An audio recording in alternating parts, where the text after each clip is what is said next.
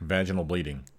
Vaginal bleeding is a common complaint with broad differential diagnosis. This article deals primarily with the general approach to vaginal bleeding, the approach to workup and treatment strategies.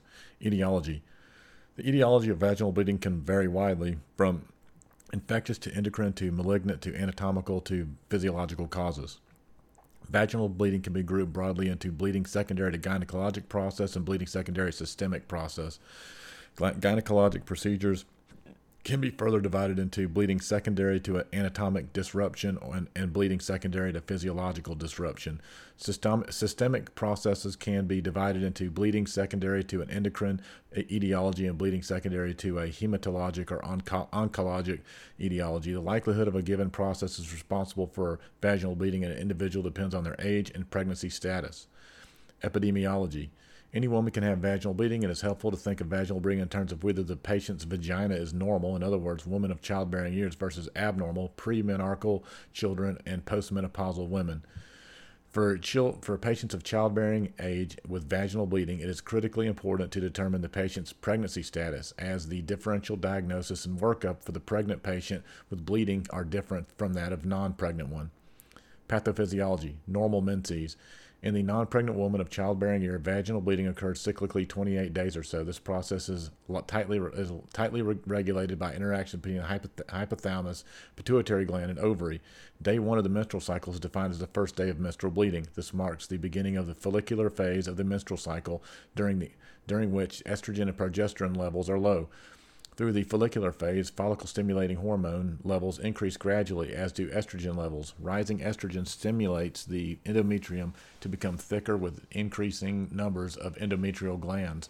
Estrogen peaks in the late follicular phase following the luteinizing hormone surge, which marks the beginning of the luteal phase. Estrogen peaks in the late follicular phase, followed by the luteinizing hormone surge, which follows beginning the luteal phase. This results in ovulation. The remaining corpus luteum secretes progesterone while estrogen levels fall. This results in a loss of endometrial blood supply, causing sloughing and endometrial lining at the beginning of the new cycle. This bleeding typically lasts 3 to 7 days, and about 75 cc's of blood is lost. Abnormal bleeding in non-pregnant women of childbearing age.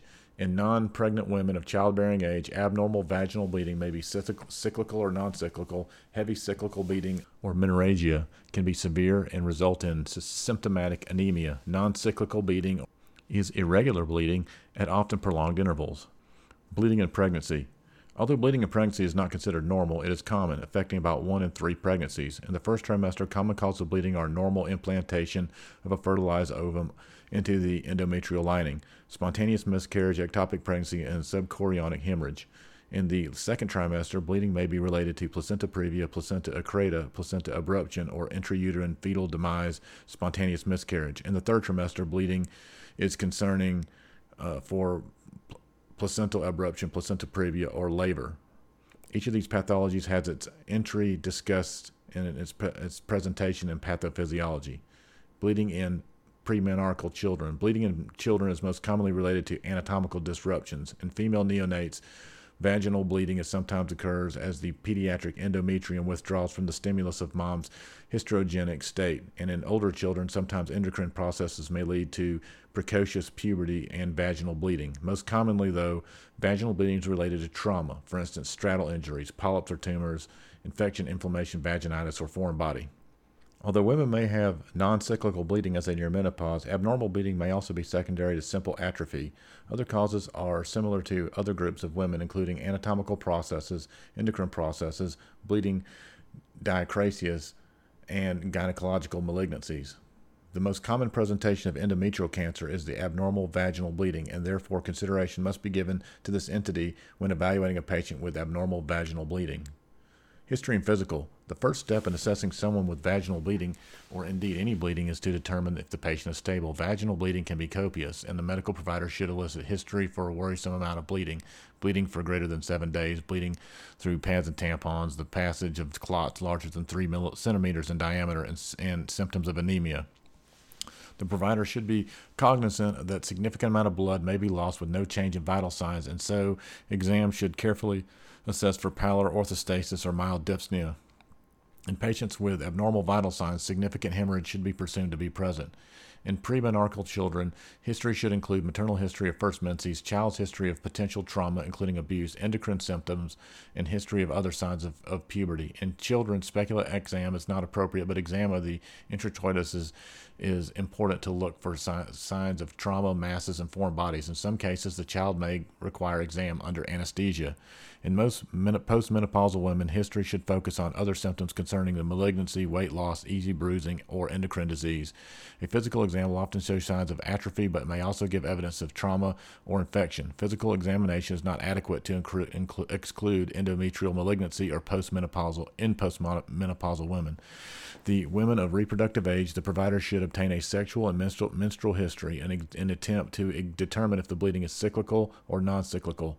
Full pelvic exam, including speculum exam and bimanual exam, is appropriate.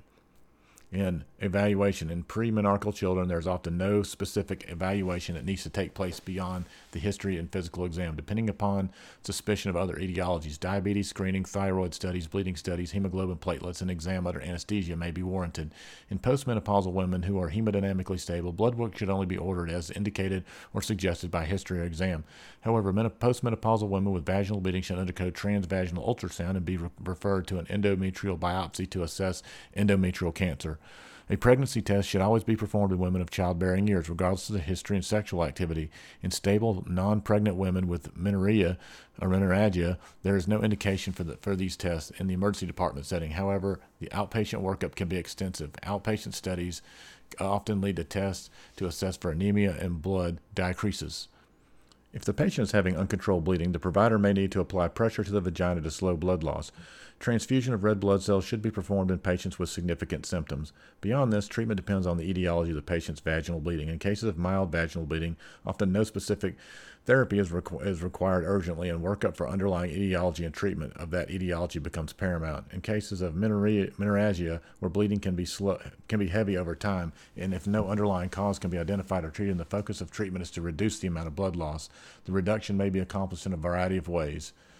Differential diagnosis: adnexal tumors, cervical cancers, cervicitis, ectopic pregnancy, elective abortion, endometrial carcinoma, endometriosis, endometritis, hypothyroidism.